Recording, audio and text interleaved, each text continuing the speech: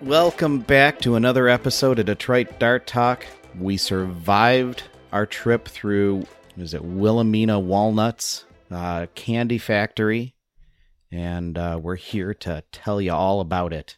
In the studio today, you have myself, Tim. You've got Tom. I saw, dude. You have Eric.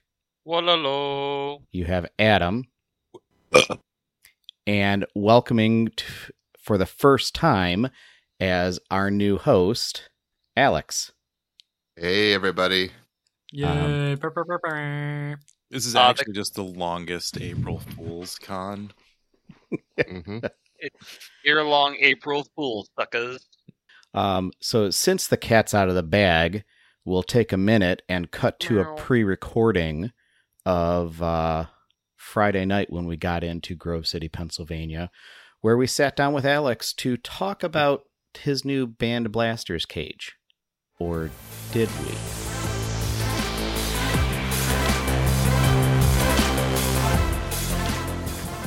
Hey guys, coming at you recorded from Grove City, Pennsylvania, getting ready for Mission Zero Friday night. Tom and I are here, and Alex is joining us. Hello. Now, it is April 1st, and you guys have probably at this point seen Detroit Dart Talk. And Alex is under the impression that we're about to talk about the Band Blasters Banshee cage. And now he's looking at us weird. What did you do? We didn't do anything yet. Oh, no. Tom and I would like to formally extend an offer to you to join us as a regular host. Oh, I formally accept that. Fuck Yay. yeah, buddy. Yeah. Welcome. Thank you. Now, here's the funny part.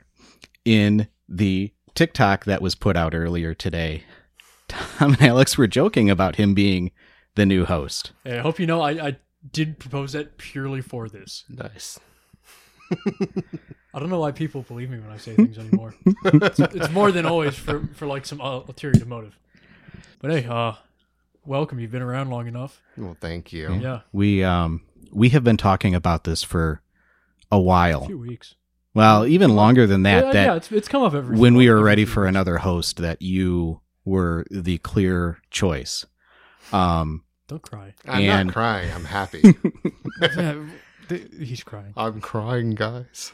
I'm so happy. It's for the likes. And just so for transparency's sake, Eric will probably not be around as much as he normally is. He, congratulations to him, got a promotion at work. Oh, I didn't. Did he tell us that? Yeah. Oh, I forgot. That's Um, awesome. Yeah. So in the interest of maintaining our quorum, as well as breathing some fresh life into our show, because I sometimes feel like Tom and Adam and Eric and I have gotten a little... We've run out of stuff to talk about. We've gotten a little complacent. Alex is very much has a fresh take. You are constantly developing new stuff for your store for Detroit Dartworks. You are actively communicating with makers in the hobby, hence our deception of talking about Band Blasters. Yeah, you've you guys been- got me. You guys got me good. Yeah, got your ass. But like I said, we've been talking about extending the offer to you for quite a while, and this seemed like the perfect opportunity. Well, So thank you, guys. This is it makes me really happy. You guys know I've enjoyed being part of this our little community for a while now, and I'm glad I can help contribute more. you are you have been a pillar of our community, Oh, and we couldn't be happier that you'll be joining us on the front lines now. well, thank you, guys. I'm very happy to accept. Oh, we All are- right. All right. So when we actually sit down to debrief on the second Grove City Invitational that we've been to, you will have 3 members that are attending to give their full input on, rather than you joined us as a guest for talking about the last one, right? Yeah, I Yeah. did. And I've been So- on a few episodes Yeah, here and there yeah. before. All right. Well, we'll let you guys get back to the main episode in progress. And it probably at this point will be us talking about the Invitational. So catch you later.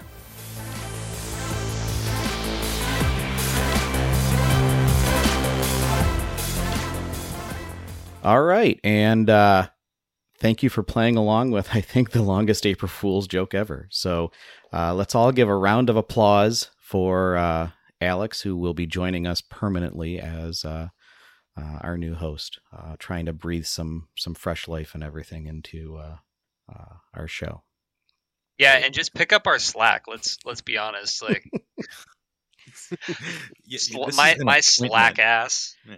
Until death, like a Supreme Court justice. So sorry. I don't think they're there till death either. They're not. I thought they. I mean, Yeah, didn't one literally just retire? That's a really good point. I think the appointment. Yeah, I don't is think we for can life. choose to leave. correct. I'm pretty sure. Once they're in, This is they for can't life, step like back, Connor. or they can step back, but they can't be pulled out. We don't pull out here. No pulling. Life tenure. There probably Cannot be there pulled. has to be a Connor did not leave. He is still a host. Yeah, we stay in here no matter how messy it gets. We never pull out. Alex makes number 6. He is the 6th host. Does he really? Oh my god, he does. Yeah. Because don't you remember the joke I was making when we asked Adam to join? Was every good Irish band needs a 5th? Oh yeah, that's true. All right. So, obviously, on everybody's mind right now is the Grove City Invitational, which I think everybody that went had a blast, except for maybe one dart dad from Pennsylvania, but whatever. And Bike Guy. We'll get into Bike Guy. Oh, I did forget about that for a hot second.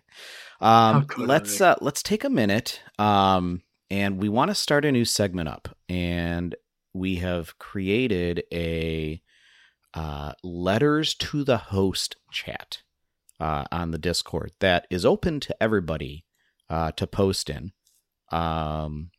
We're going to try and keep it kind of like our show off chat where there's no real discussion, so we can go back and easily look through the questions. But then our Patreons will get the opportunity to vote, and every episode will take a look, and whichever question has the most votes, we will read and discuss quickly on the episode. So I believe, skimming back through, that Hazmat's question had the most non-host votes. And his question is, if there's one thing you could change for the betterment of the hobby, what would it be and why? Oh, not enough escorts. Like the kind you pay money to and then they go to dinner with you, or... You take them out to dinner first? Damn, Eric. I think that's what people say they do. So you want more escort missions? No, it's prostitutes. Oh, Jesus. Well, we got there. I thought we were beating around the bush. Beating something. No, so for reference, we did do an escort mission, and I went up to Mike afterwards and I said, "So, you guys got escorts on this campus, dude? That's pretty cash money." And he's like, "No, we don't. It's where you got someone." It's like, Eric, it's just like, Mike, that is not very fun of you. Get more prostitutes on a Christian campus. Yeah, it's the world's oldest profession. I'm pretty sure Jesus said I like prostitutes.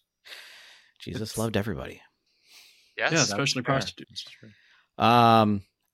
Legit, I think if there was one thing I could pick, it would be less influencers trying to grow their following for the sake of influencing. I agree. I think that they absolutely have a place, and there are certain things that would not be as big in our hobby if they weren't around, but I think that they also create some of the biggest toxic parts of the hobby as well. I'd like to say we need more events. Yeah. It is. It is not lost on me the level of effort and risk really on hosting an event. Like, it's a huge undertaking. I saw Ragnar Oktoberfest is not going to happen this year, not due to lack of interest, but people just can't make it happen. The hosts or the organizers just can't make it happen this year. So that's a major event that's off and separated. I feel a little funny about how End War, there's all these versions of of End War now the Stop Fight, which is at least a different weekend, or is it not? No, it's the same weekend, but Stop Fight was never intended to be a competitor. It is just an invitational that happens to be on the same weekend, offering a alternative to people who can't travel Right. as far. To the far away. Yeah, And our uncle is saying, it's a consolation prize. Yeah. I'm trying to think of the name of there's one the weekend following. It's University of Florida, I think, is hosting a space fight or stop. I don't know. I'll find the name and I'll post it in here later. But more events are good. That's what I'm saying. And really need a. Oh, it was April Fool's. I totally missed out on that, didn't I? Shoot. Forget I said anything. Just fix it in post. I got. Good job, whoever put that together. I got totally got. No, I'm leaving that. That's good. Maybe I'll make that the stinger scene. So do we have anything else to add to Hazmat's question to the hosts? Yes. In fact, let's talk about designer wieners. That is one of the most toxic things when you get into the designer community. There are some people within the hobby that just swing their big caustic sausage everywhere and just ruin the fun when you post a design or something like that. And it's just like, oh, you could do this, and oh, that thing's not filleted right. No, this is in sheer, and like just people that make other designers upset about stuff.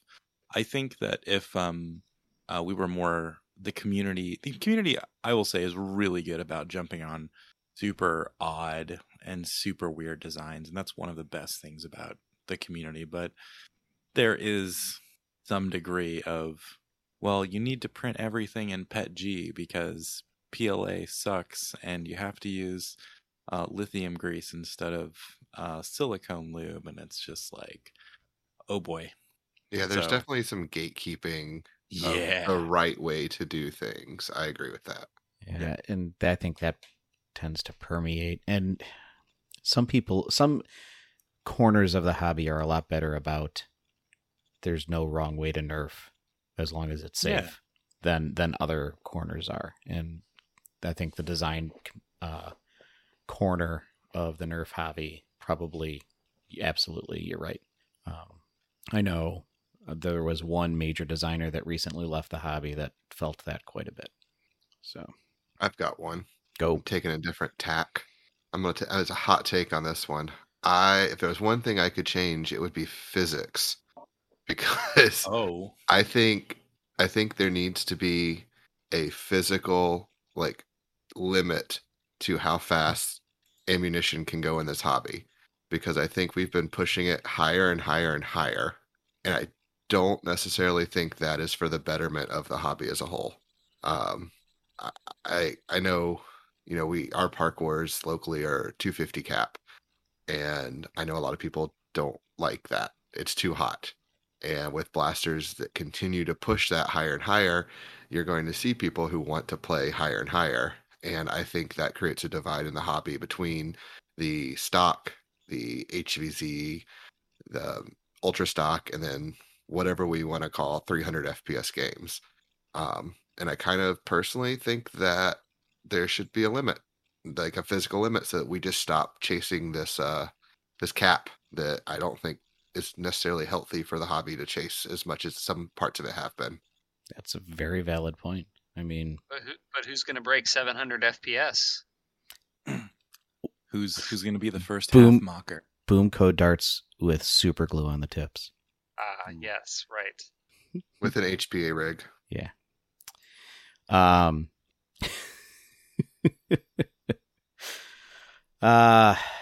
Any other commentary on what's the one thing we would change? I think we all had a chance to say our piece. All right. So moving on, let's take a minute and go around. I know some of us have recent projects, others may not, but I've got a little list of stuff that I wanted to touch on. First of all, we have a new boomer staff for Z13, courtesy of a generous benefactor. I 3D printed a demon skull and attached it to this extending Ray's staff from the Blade Builder set. So we now actually have a modular boom staff that I can put other heads on as I find appropriate and suitable. Is that for the BFZ game or just in general? Just in general. What I kind of like about this one is it's shorter than our current, our normal boomer staff, which there are sometimes places where I end up booming where I don't have room to really even, get the boomer staff up above my head. I have been actually just, touched the zombie head to respawn rather than trying to run around me very often recently. So excited to see how that does on April 30th, which is our next Z13. Completed Milo's Griffin, and I was able to field test that on Friday night at Grove City, which it performed beautifully. So I'm excited for him to get to use that on the 30th, because that'll be his first Z13. He turned 10 last month. Let's see what else. We have a logo for Dirty Darts Flung Dirt Cheap, because we were going to revive that because Sunday was going to be a competitive tournament, but the weather did not cooperate. So eventually there will be patches for at least people who have been members of Dirty Darts. Let's see what else. I got a new organizer system that if you follow our Instagram, you've already seen.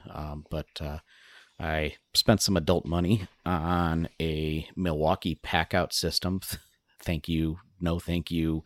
Curse you, GSP. I actually have been talking with GSP a while ago because I was thinking about getting one of those like modular connectable organizer systems.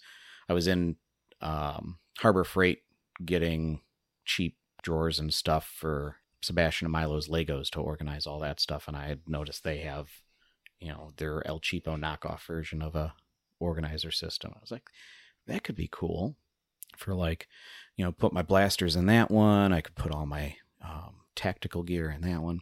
And I started talking to GSP, and he convinced me very easily that the Milwaukee pack-out system just blows all the competition away, and it really does. All the other ones really kind of connect just by like latches coming up and over nubs. And in my mind, a fastening system like that is just going to wear out over time because you're frictioning nubs over nubs, and it just wears out. But the Milwaukee pack-out system uses a set of almost like tongue and grooves, and then there is a spring-loaded pin in the front that keeps them all in place.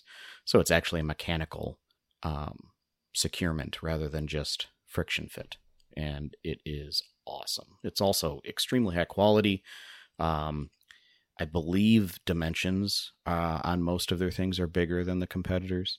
And then there is aluminum rails on the sides of most of them that Alex and Eric provided me with some help and files to create custom attachments. So I have these two, basically it's a Talon on a stick or on a bracket. So I can rack a couple of larger blasters on the side using the Magwell. And then I have a magnetic holster style holder for one of my smaller blasters like my Magnus or my Hammershot on the one side as well. So I rolled into mission briefing at Grove City in style, and I couldn't be happier with this thing. It organizes everything. It's all in one place. I was really happy with the amount of space that this thing has. I was able to get like everything I wanted and just into it, and basically just roll into mission briefing with that. And I did have another bag, but that was because I made a bunch of warp sayas for somebody who's listening right now out of matching ABS to their super spam. So, Brain, I hope that you enjoy them. I think they're the best of the three versions that are out there. They kind of took some of the best parts of the first version and the second version. Yeah, you've done a lot of projects. I was very busy the week before Grove City. Yikes. There's one other thing on my list, but I'll come back to that once we've gotten through, because it kind of ties in. So I know that Alex has had some projects. Alex, why don't you hit us up? Yeah, I've had a lot. So in the lead up to Grove City, I was building some Mayflies, the Maverick conversions, flywheel conversions, which I ran one of them at Grove City until something terrible happened to it, which we'll talk about later, I'm sure. I got a Band Blasters Banshee cage for my Spectrum and got that running and working, sort of working. And let's see, I also bought a new organizer case thing, although not as fancy as Tim's, but definitely made hauling blasters easier, even though I ended up needing more than just that because I brought so many blasters to Grove City. Those were my big ones I did beforehand. Oh, and I converted a Meeker Griffin to half length, which did okay. It had some jamming issues towards the end, but overall did okay. And then I've got a few things on my list for upcoming too. I've got to repair my Mayfly, and I'm sure, as most people know by now, Captain Slug is going to be closing up shop. So I decided to give him money one more time. And not necessarily the biggest fan of a lot of his designs, just as a personal preference, but I did buy a Hyper hardware kit, a little single shot, and some of his Slug Slime lube, just because I was low on lubricant for my Springer. So I'm going to put that together in the near future. And then just a few other things that are hush-hush that I'm going to beta test for some people and things like that. So a lot of printing in my future. Cool. I feel like there was another project. Oh, yeah. Unless I spaced out when you mentioned it. And maybe you don't want this talked about, and I apologize, and I can cut it out. But the part that Cody was testing for you? Oh, yeah. I completely forgot about that because it was kind of just so quick. Yeah, Cody, our good friend, was getting his Spamp ready, or his Super Spamp ready for Grove City, and broke his stock point, which is one of the things I have on my shop. And so we were talking about it, and he said, was just kind of offhand mentioned, I would really like it if there was a version of this that didn't have a stock point. It just had a little sling mount, like a loop on it. And I said, oh yeah, that's totally doable. I hadn't even thought about that. And he just caught me at the perfect time. I was already at the computer. So like within an hour, I sent him one to test print, and it held up really good all weekend. He had a few recommendations for kind of like an alternate version of it that I'm also going to do. But I feel like if Cody couldn't break it running around like hardcore mode all weekend, that it was probably a pretty solid design. So yeah, that was my other thing. So Spamp sling points are coming soon. Yay. Sweet. Yeah, his plunger broke, but that wasn't me. I believe someone else's plunger here also broke. No. So Cody's plunger didn't break. Oh no, it's His right. Slide. It was a slide. Yeah. Yeah. So that was Adam's fault. That's the only person whose spams broke. And we're not going to talk about anyone else's spams that broke. Why not? Because there was such a great moment where no one else's spam broke. No one else. Someone who will go and name Spamp broke, and they needed a new plunger, and they were all sad. And did you see how badly it broke too? Yeah, it was horrible. It shattered into like three or four pieces. It was so bad. But I had this epiphany where I remembered I had a Spamp plunger, like skinny pusher. Yeah, a pusher, the skinny pusher, printed up and in my lipo bag of all things from months and months ago that I printed for someone and they never got from me. And so I just I was like, hang on, and just dramatically pulled it out and was the savior of the day for about 5 minutes. It was amazing. Only 5 minutes? I realized that did it break again? Only 5 minutes. Well, then I realized that my Spamp now has parts from 4 of the hosts in it. Because it's got the original kit that Tim printed, the original slide kit that I printed, the upgraded slide kit that Adam printed, and now another tube that Alex printed. Oh man, what can I make then? You got to get on it. Bring him a special kit. I'll I come think up he with needs a sling point. He needs a sling point. There you go. Print me an FT. I'll take your do one blaster and better. make it We'll an make NFT. you an NFT. Yeah, would you like your face as an NFT? We could probably raise Yes. funds with that. I'm sure somebody will give us about $350. Probably. He needs to be wearing the tactikini though. Oh, yeah, buddy. How else are we going to pay for it? Sell just, that you know, NFT. The nipple tape. Oh, yeah. Nipple tape. All right. Sorry. God. Who else has projects? Not it. No I skin. mean, I played with something at home, which we haven't had a chance to really talk about yet. But I Phrasing. put my. We need to talk about it. I played with something. No, I got my Milsig.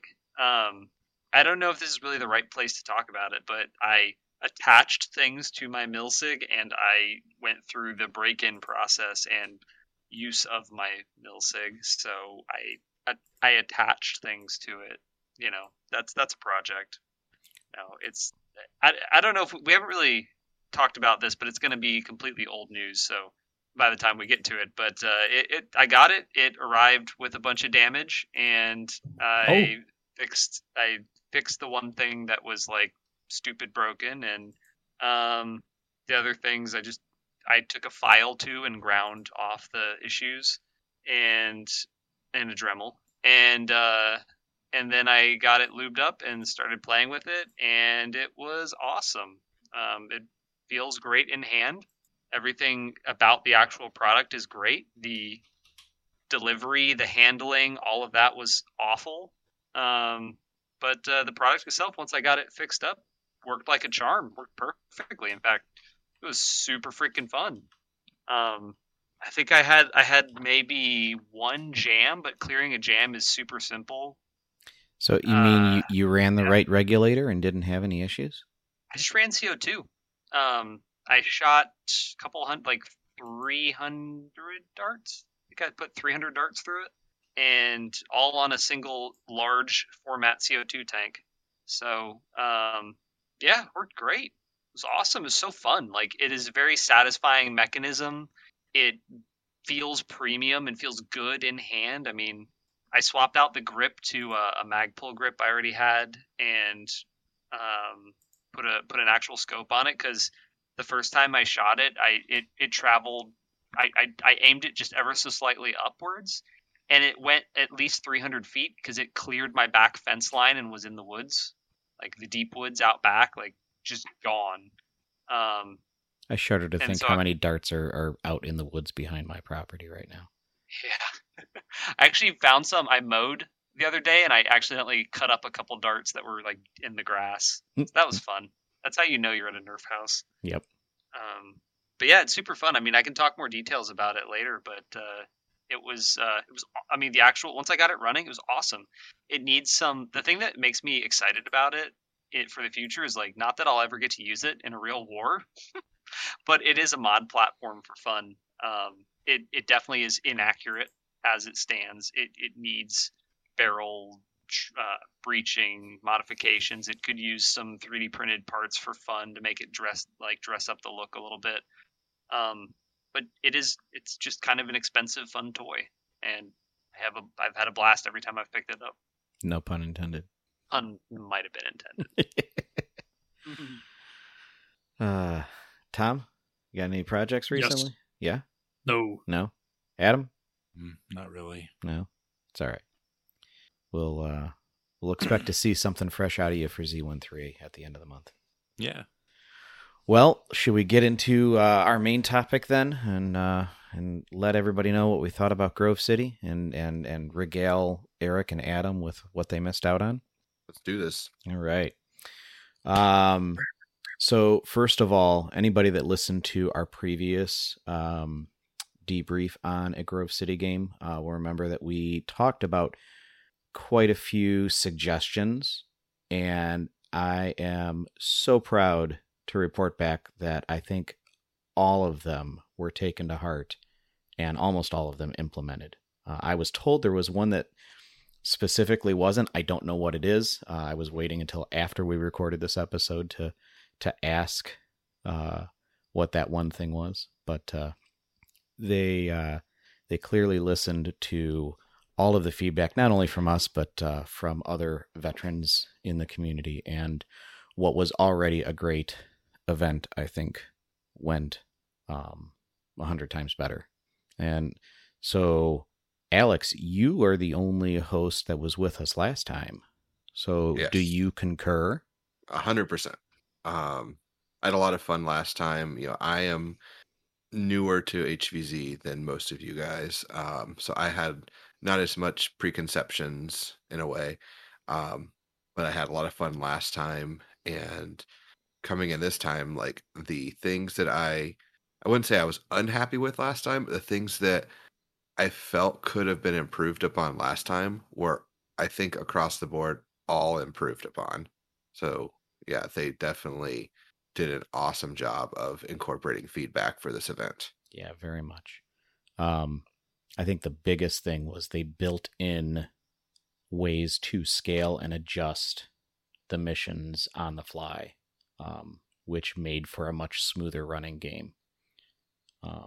And we'll get to a specific instance where we thought maybe things were starting to go south, but we should have trusted the process. Tom, what were your first thoughts on Grove City? Very interesting campus. Right? Yeah. Everything was relatively close together building wise. So there weren't I mean, I take that back. There were like open quads that like you could play in, but there was also like a lot of just Close cover. together cover. Yeah. Yeah. For anybody that's played at Athens, like Athens has a couple of really steep, hilly areas.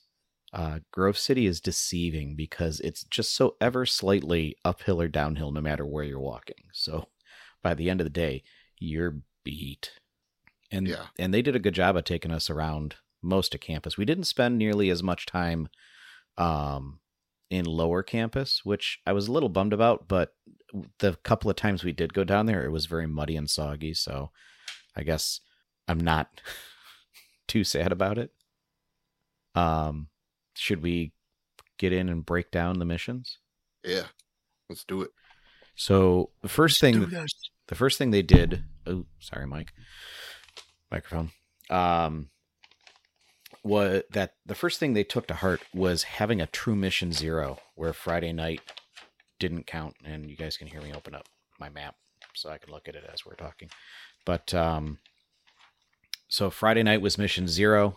It was intended to be a freebie so you could, run around and learn the campus and not have to worry about keeping yourself alive because there were no consequences for the following day. And refresh my memory, we had 7 or 8 different spots on campus where there might have been an objective. Is that what it was? I think it was more. It was more like 10. Okay. Yeah. But so there were purple stars drawn on the map in the briefing room, and some of them had NPCs where we could go do a quest, and other ones were just empty, right? Correct. So you had to go explore to find which ones they were. You weren't guaranteed to find an NPC. right. So our group, which was dubbed Brotroit, we had all of our good friends from the Ohio HVZ scene, Youngstown and Bowling Green, and maybe a little bit of Pittsburgh, Brotroitsburg. And the Pittsburgh Annex. There we go. So we were kind of running as a squad. We picked up a few legitimate bros from the lacrosse team at Grove City who ran with us Friday Love night. Flags Bros. Yeah, those guys are cool. And did we make a beeline for lower campus, or did we hit a couple of spots on upper campus first? We went straight to lower as far as I remember. I think you're right. So mission briefing was not in the same building that Mission 1's briefing was last year. It was just a couple buildings down, I think. Yeah, like 3 buildings away or something. Yeah. So a little bit more centrally located to upper campus. So we came out and one of the cool things about this building was there was like a little courtyard and then an arch that was very effective for zombies setting up ambushes if they were being intelligent about it. But so we came out of the building and made a beeline for Rainbow Bridge, and we went over into Lower Campus because there were 3 stars in that area. There was one at the Fire Pit Gazebo area, which is where Final Stand took place last time. There was one, I believe it is Colonial Apartments. They're the apartments that are in the horseshoe shape. And then there is one at the Think. Carnegie Alumni Center. So we checked the Fire Pit Gazebo area, and that was a bust. We checked the Colonial Apartments. That was a bust. And we make it over to the Carnegie Alumni Center, and we see a broom and a bucket and some props and stuff, but the NPC had apparently effed off. And our mod was like, I don't know. So we held there for a little bit, got the official word that that they had taken off, and then what did we went back to, did we do another NPC or did we go to the... No, we went back across the river on the highway bridge, and that first building right there across from the little parking lot we parked at had the Simon Says NPC. Oh, right. Princess Cantaloupe. Yes. Yes. So I guess we should back up for a minute. So the theme of this was a take on Willy Wonka and the Chocolate Factory, or Charlie and the Chocolate Factory. I think it was more Willy Wonka than Charlie, because it was a little bit more whimsical than kind of creepy. Well, I mean, let's face it, Willy Wonka's version is creepy too, just in a different way. So yeah, we find this NPC who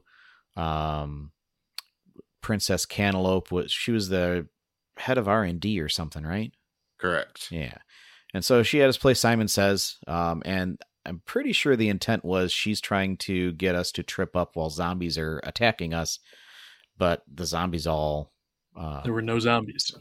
Attacking other hold points. So she gave us a bunch of weird random commands, and we had to dance around, and somebody had to do a push-up, so one of the lacrosse guys got down on and did a one-handed push-up, flexing, and she dismissed us. And then we went to the union rally, because the whole storyline was that the workers at Wilhelmina Walnuts Candy Factory were talking about unionizing, and so the management was trying to prevent that, and we were employees or temps or something, so we were sent out to go gauge different employees' stances on unionizing or something.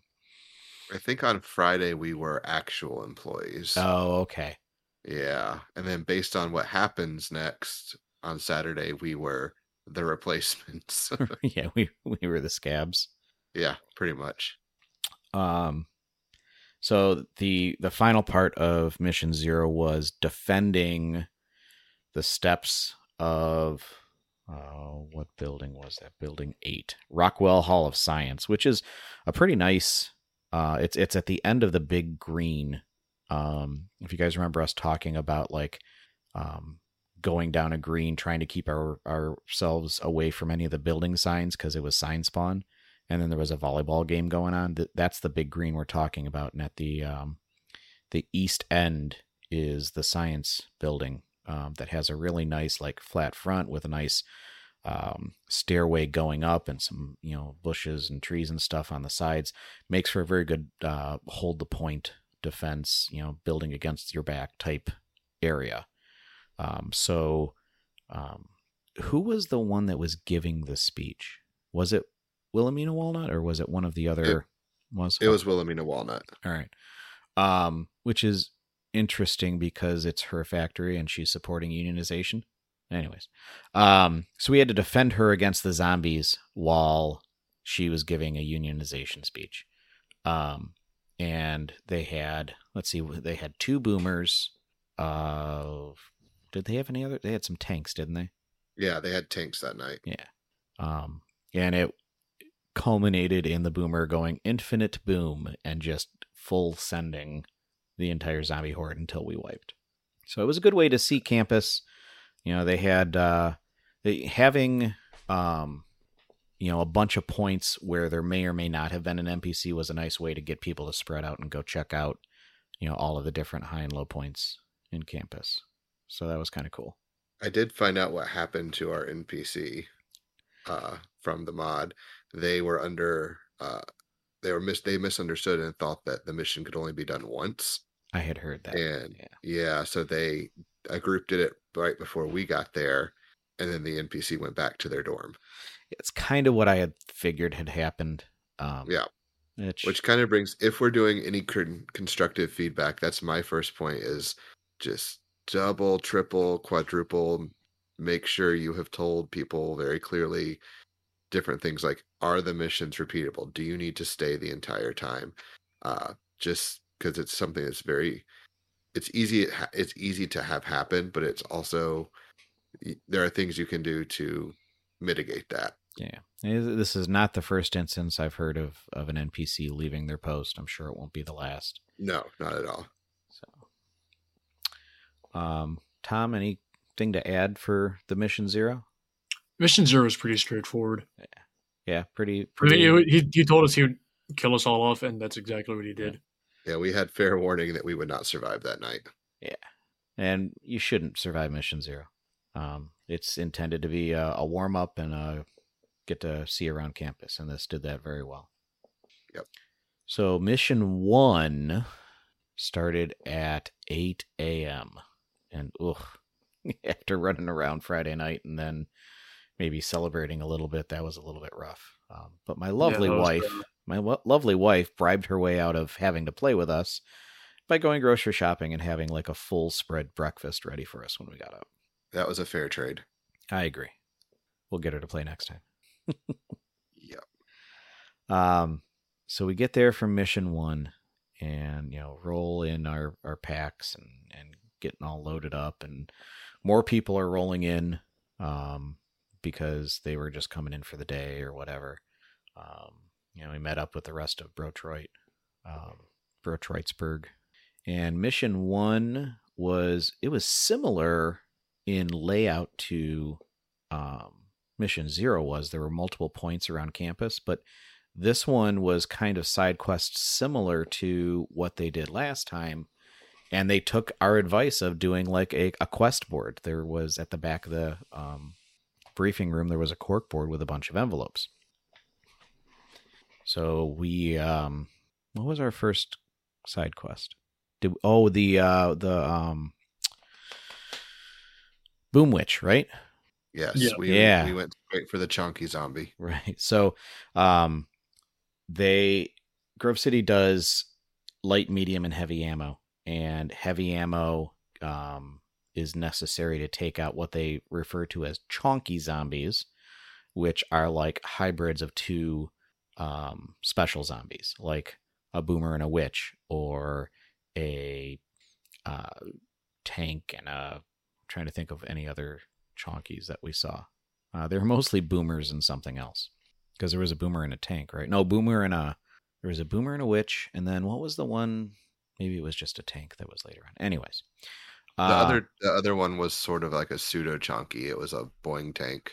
Okay, so Buff had one of the XL blasters, and Alex had his Meeker knockout Mega XL thing. And did we have anything else? I think that was it. I think that was it. And I gave mine to, I believe it was Tom, right? Or Cody, one of the two. Oh, you gave it to me. Yeah, because I didn't have a hand to use it with. So we went in, we dealt with that one. We got there and we had to wait because another team had the same mission. And I guess that's where one of my first bits of constructive criticism comes in, is the mini mission, like the setup on the board and everything was fantastic. I wish they had predetermined how many groups they would split the humans up into and only have that many missions available. and not have any duplicates up and available on the board at the same time. Space it out a little bit, because we got there and the first team was doing the Chonky Zombie mission. So by the time they were done, we already knew what we needed to do. We already knew the mechanic of how the Chonky Zombie worked, and it was, there was no trial and error, no real fuck around and find out danger. So I wish that there had been a mechanic in place to prevent us from both going to the Chonky Zombie at the same time. Like, don't put out any duplicates and then win the first, because they had cards that had to get signed by the moderator running each side quest. So maybe put the second card for the Chonky Zombie up when the first one get turned in or something like that. That was my thought too. Yeah. And then we did the factory tour. There was a tour guide taking us on a tour of the factory, which basically just took us in not really a square, but like just a walk around the main part of Upper Campus. I think the idea there was if people had gotten turned to zombies, it would be a little more threatening. Yeah. But there were still pretty much, I think, only the starter zombies at that point. Which, was that when we ran into Bike Zombie, or Bike Zombie ran into me? Yes. Yeah. So we're on the right, because it was the girl doing because I had already had my encounter with Bike Zombie before they got their right, bike. Because Bike Zombie was in the courtyard with the Chonky Zombie, and he spawned too close to you. Yeah, he spawned 5 feet away from me, and then asked me after the fact, when he didn't get me. Buff Daddy Nerf actually managed to still shoot him when he spawned 5 feet from me. And then he asked me, what's 30 feet? And I looked at him, and at that point I said, you're about 10 feet from me, buddy. like, what are you doing? Yeah. So we're on the factory tour and walking. We had done the first leg. I guess that would be east. And so then we were going north in the square that they were walking us. And we had previously seen this zombie riding a bike around, and it was covered. And actually, didn't he specifically ask about bikes in mission briefing? Yeah, he was the one who asked if he could ride his bike, and they said the rule was if you can use it to get around campus, but when you exit any vehicle, including a bicycle, you have to wait for the respawn timer to come up before you can play. Yeah. So essentially, you need to deband. You can use it to get to a new location, but then you can't just instantly be in play. Yeah. So we're walking down the sidewalk in campus, heading north, on the second leg of the tour, and all of a sudden the Bike Zombie starts headed towards us, and everybody's like, "Look out, bike!" And instead of slowing down or turning away, he actually sped up, and it was kind of uphill, so he probably was trying to keep momentum, and he thought we were going to pass, but ended up running right into me, hitting me, and I was kind of stepping back as it happened, so I wasn't injured. And it did make contact with my FDL, so the immediate response was, "I'm all right," and then I start looking at the blaster, and it too luckily was all right, because I kind of pulled the hit. And so he kind of just hopped on his bike and sped off, but there were 2 moderators with us, and is his name Sam? I just keep calling him Rust, because that was his NPC name last time. Yeah, before the guy got on his bike and ran off, Sam laid into him verbally. Yeah. I like Sam. He's awesome. Sam is good. And so Sam laid into Bike Zombie a little bit, and then immediately got on the phone with the head moderator. And this apparently wasn't the first time they had issues, so he was ejected from the game. Not kicked out of the club, but which I would have probably spoken up about. I always think people deserve multiple. So they are kicking him out of the club. Oh, well, okay. Well, I'll cut that because he'd done this many times. All so right. Well, at least that's from what I understood from when I spoke with Mike. Long story short, we had a near miss on vehicles will kill you for real. So we finished the escort mission, and then we finished down by the flagpole at the west end of the main green there. And then didn't some people go down onto lower campus? Yeah, a group went down and crossed the Rainbow Bridge, the footbridge, over the river there, and they saw some of the MacGuffins that we were supposed to collect, the golden eggs. Right. Yes. You could see them from across the river glinting in the field. Yeah, so maybe this is a good time to talk about that. Yes. Heading out to Mission 1, they talked about how there were, and they kind of described them like dossiers, like there were a bunch of dossiers, basically. Bunch of golden eggs hidden all around campus, and it would be a good thing for us to collect them because the geeses that lay the golden eggs had gotten out and left a bunch of golden eggs around. And there wasn't anything in them. They were just golden colored Easter eggs hidden all around campus. They had a piece of tape that said Grove City Urban Gaming Club or whatever.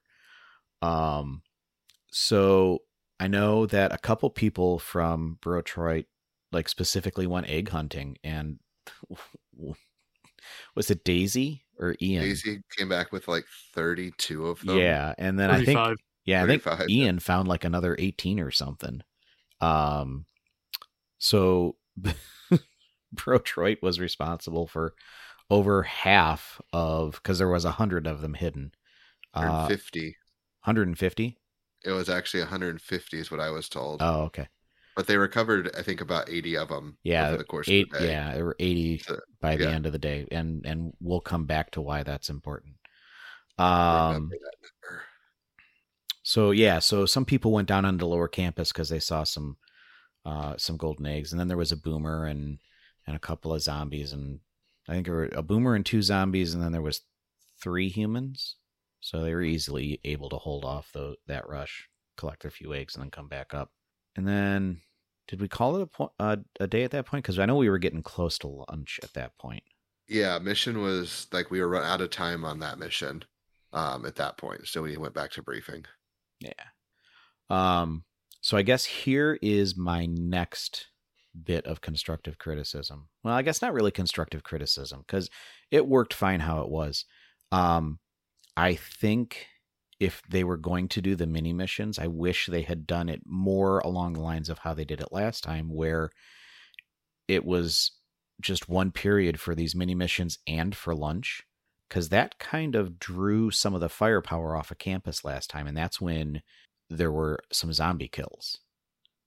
It also was really nice because your stragglers that came in late could just jump in and start doing missions again. I think the mini mission, I wish that it would get used more. Well, and maybe it will now, but Grove City is the first group I've really seen like wholeheartedly embrace mini missions like that.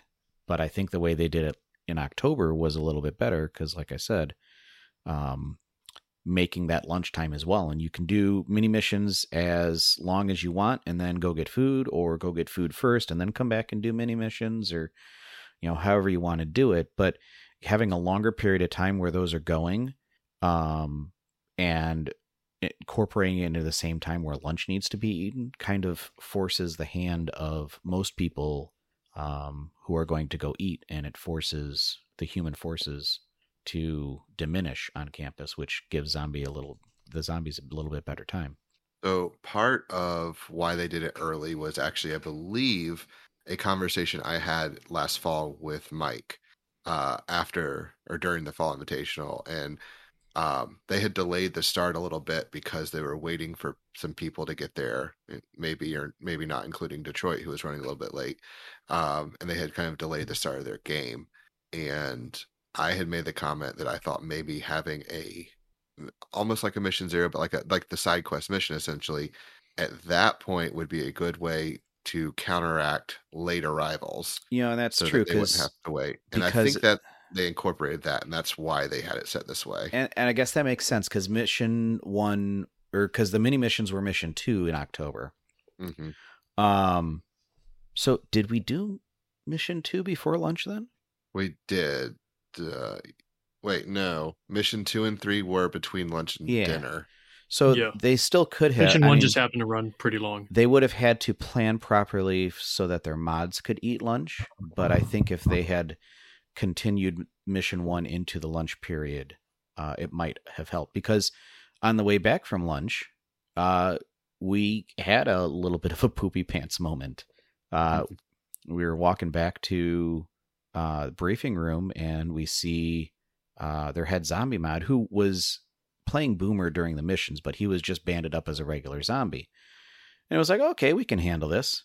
And we start to get closer, and then 4 more zombies come out of the side alley of between 2 of the buildings. And it was like, okay, we actually need to strategize. So we grouped up, and we were able to safely make it back. But that's the kind of the idea that I'm suggesting they should do is, if they coordinate getting the humans to go off campus during those missions, it might give the zombies a little bit better chance to get some kills in.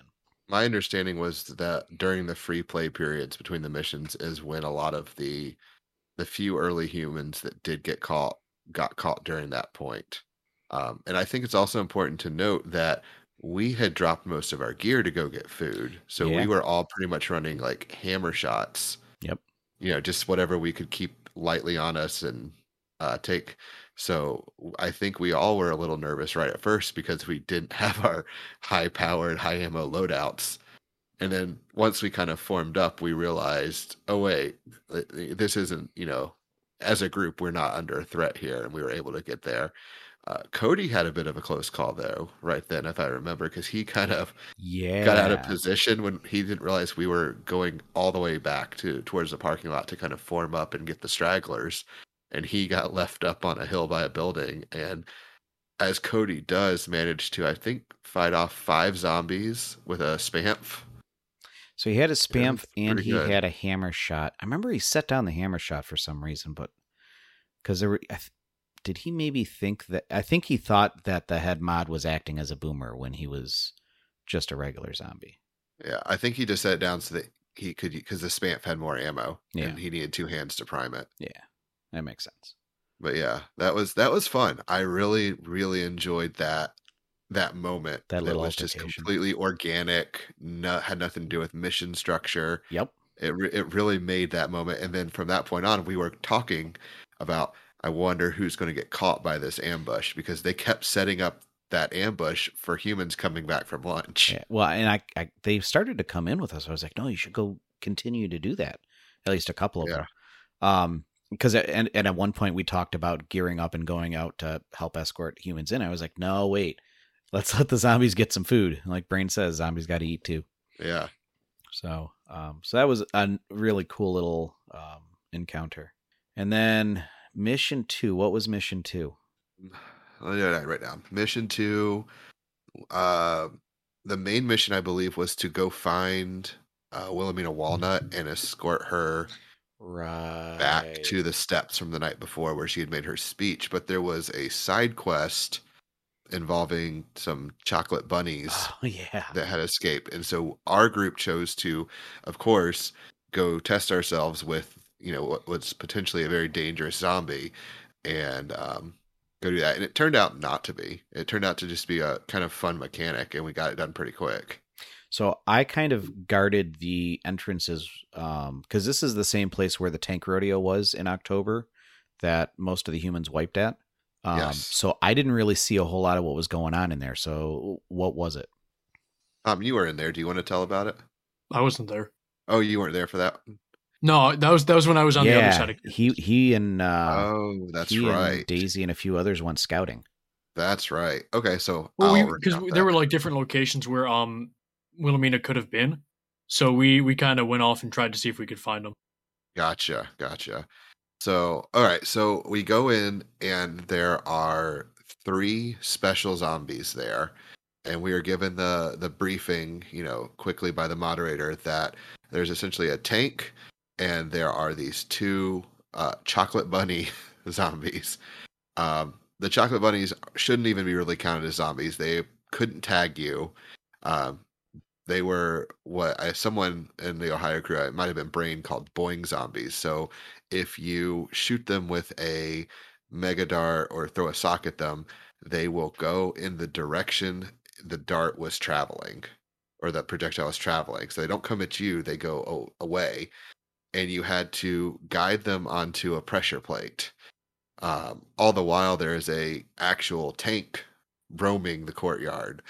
But I think we had enough people and enough experience and firepower and ammo that 2 or 3 just took the tank on a walk to the other end of that courtyard and just kind of played catch with him down there. And the rest of us just kind of corralled the bunnies one at a time and would throw a sock or shoot them, and they would go in that direction for about 2 seconds, and then they would try to dart in another direction, much like a rabbit might. So it was a very fun, quick mechanic. Wasn't too hard to master with the numbers we had. We had enough people, running socks that we just continued to guide them. I think it took us about 5-10 minutes to get them, maybe 5 minutes to get them on the squares, and so it was a nice, easy but task, not really any threat, but a very fun little mini game to play. Yeah, I didn't see what was going on because Pennell and Dan and I stayed out outside the archways to make sure that no zombies came in to box you guys in. Yeah, we were like, I think Gargunkel just mentioned this in the chat. We were inside, were waiting on some sort of surprise to happen. We thought there would be some other special or some other zombies, or I was expecting the chocolate bunnies to suddenly turn on us once they got on the pressure plate or something like that, but they didn't. It would have been a great place to set an ambush like that because there's 2 archways, both on the same side of the building, and other than that, there's no easy way out. So, like, if they had flanked and come in from both sides, you were trapped. So, the 3 of us, we stayed at one archway, but we could see both. So, if enemy forces had come up to try and go in the other one, we would have been able to intercept them.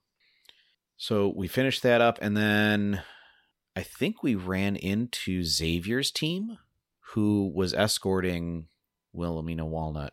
Yeah, I think it was like almost all the rest of the humans. Maybe a group or 2 weren't there yet, but it was the big group, the human horde, if you will, had found her and were escorting her. So yeah, we joined up with that crowd. Yeah. And I think you went rear guard. Yes. And I actually ended up kind of accidentally going vanguard with Wilhelmina Walnut because we had radios, and I felt like that would be a smart play to have one of us up front so we could kind of call back and say what was going on, Yeah, our radios were really effective this time. Like, sometimes I feel like they aren't worth the hassle, but I think we made good use of them this time around. We definitely did. So, and yeah, I helped steer the main humans to continue moving forward and not worry about the rear guard, because we had the, really the HVZ All-Star Squad veterans back there just defending the line, so the zombie horde never had a chance to get close to the NPC, because if they tagged her, we lost the mission. Right. And so there was maybe 3 zombies scattered ahead of us, normal zombies on their rolling restarts that really could do nothing. So I just kind of I tried to keep the humans together and just not worrying about going back and defending, because you guys had that line held tight. Yeah. So we get her back, and that was the end of mission 2, right? There was a hold, right. I believe, at the same steps, but I don't think anyone got turned, if I'm remembering right. Maybe one person. Well, and that's where I was about to go, is this mission had a very low, if not non-existent, kill count, which is kind of scary, leaving mission 2 of a 4-mission invitational, not counting Final Stand. You should have, I feel like you should have about 25% of your humans turned by the end of mission 2. And we had almost none. So I was really kind of worried, because there was just such overwhelming firepower. I mean, it was kind of like Athens, where it was just overwhelming firepower, and poor Logan Tank just kept adding more armor because he couldn't compete. So, like, we were starting to formulate suggestions to help them get their zombie count up. And Mike was like, no, the next one's designed to get some kills, so don't worry about it. We're good. Mike was, I think, a little concerned. He was, and I found out after the fact he did make some tweaks. Yeah, he said he took about 30 minutes and talked to his team, and they came up with a plan. And a group of us had actually offered to just drop our gear and go zombie if they needed the numbers. And he came back and said, thanks for the offer, but we're good. I think we've got a plan. Yeah, and boy, did they. It worked flawlessly. Like, I did not know that he had made tweaks until after the invitational was over, and you couldn't tell. Like, what they changed worked into their plan flawlessly. So we get back, because that was after mission 2. All right, sorry. That was after lunch. Right. So we go out, and so Mike completes the mission briefing, and there is a lot going on in this mission. So Cody gets up and like starts coordinating all of the humans. Like, he took charge, like to the point where even Captain Xavier, who came over and was listening and looking at our big map and helping to strategize, just kind of gave Cody the floor and let him run with it. And the piano bench, as it were. Yeah. He was up on a bench. It was inspirational. It was very inspiring, and he had good strategy. So let's see. There were multiple parts. So the first part was a 2 things going on at once part of this mission. So the main part of the humans had to go down and stand on pressure plates to perform a ritual, because Wilhelmina Walnut had not been acting right, and they believed that she was bitten or cursed or possessed or something.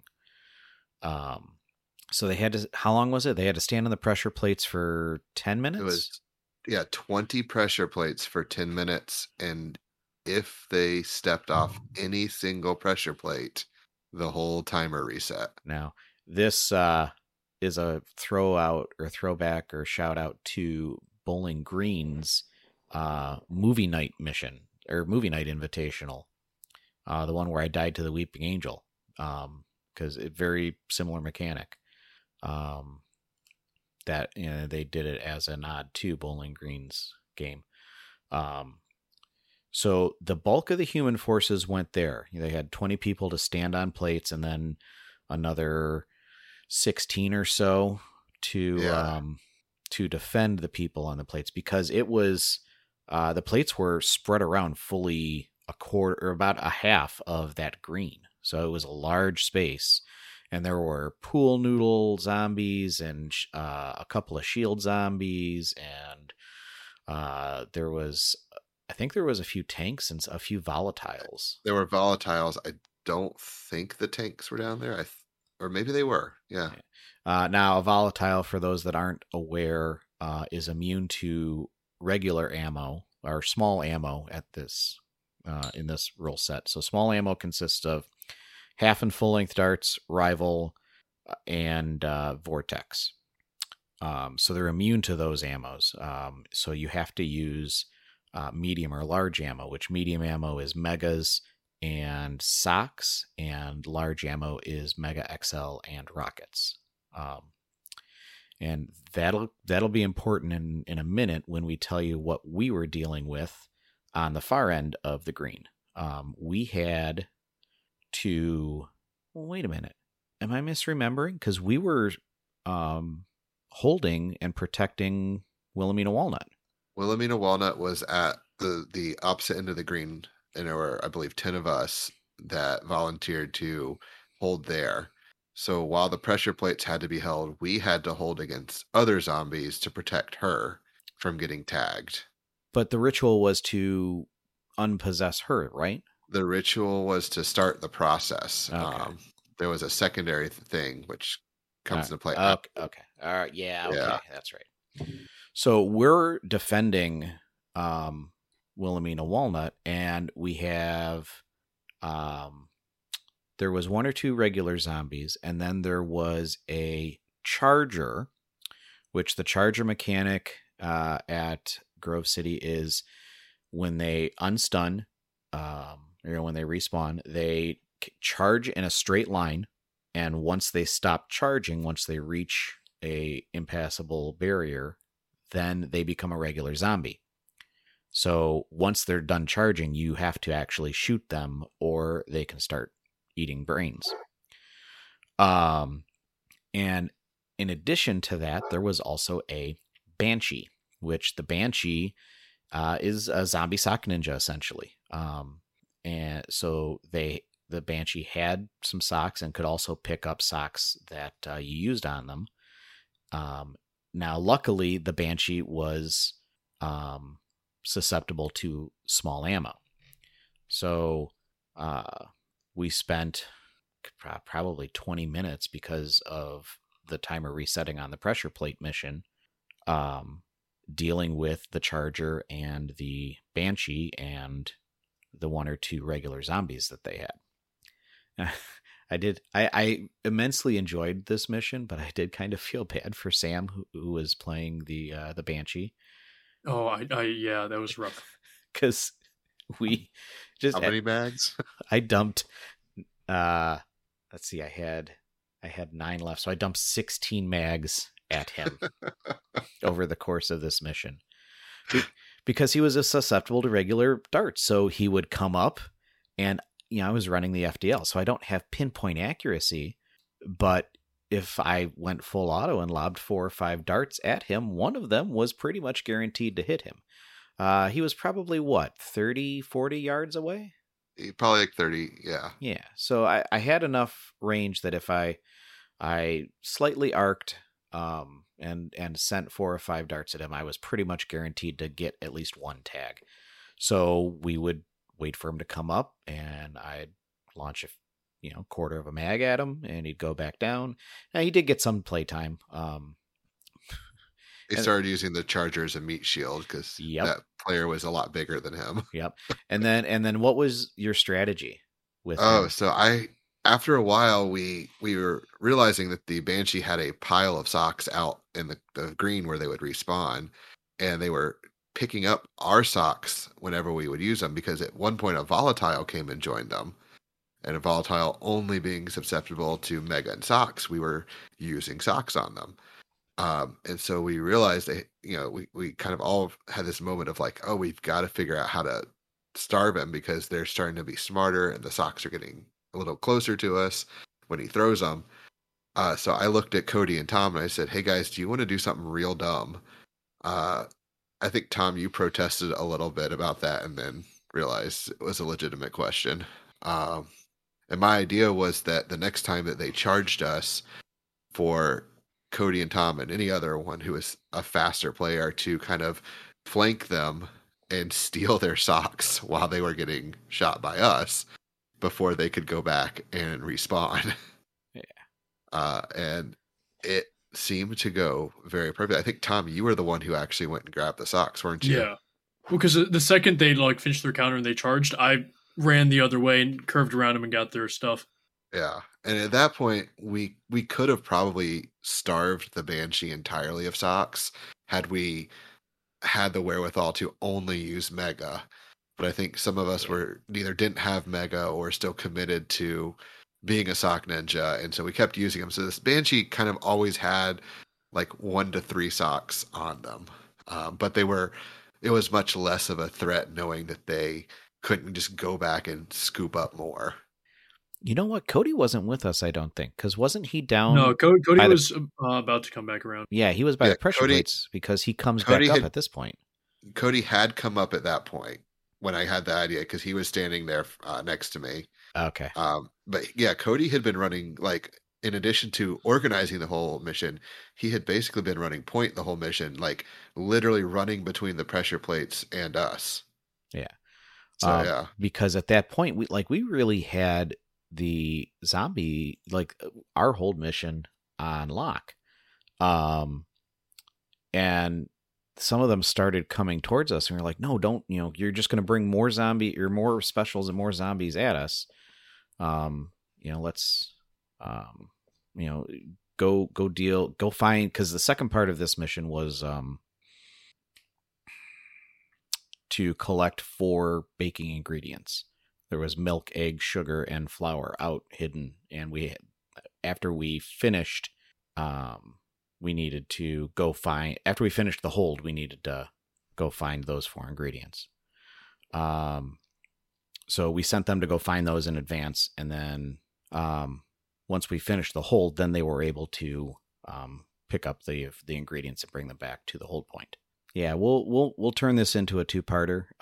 We'll come back, for a recap of the second half, which would be missions 3 and 4 and final stand. No, this is mission 3 we're talking about. So mission 4 and final stand and overall thoughts. But so I guess we'll move on to shout outs then, right? Who's got a shout out? I'll shout out Brain for holding stairs with me, being stair buddies. Alex? I'm gonna have to shout out Cody for just like the leadership and the go hard all day long. He got best human for that. He got best human, and he earned it. Like mission 3 would not have been successful for the humans had it not been for him. Yep. I am going to shout out France Foamworks, who has just backed Grove City's club at every step. They were responsible for helping get the big names that were out there, like Captain Xavier and Maritime Foam, Containment Crew, Galactic Creations, who is the designer of the Hobby Shots. So they really have given Mike and his team a lot of support and help. And it was a very big event for them, and in no small part, thanks to France Foamworks, and they're just great guys. Like we hung out with them Sunday before leaving town, and I just really enjoy, them being in the hobby and chumming around with us and whatnot. Which I guess leads me to, I'll probably mention this in the next episode as well, but one of the things they do on their website, their store, is a subscription box, and they're getting ready to do box 3 for the year. But in box 4, there will be a Detroit Dart Talk patch for anybody who purchases their subscription box. So we will be featured in box 4. So you can check that out on France Foam. I think it's just francefoamworks.com. I think it is. Let me verify. Yep, francefoamworks.com. Like I said, they're doing box 3, but box 4, once that comes out in a couple months, will be featuring our patch. So, Tom? Hashtag free stuff. Hashtag free stuff.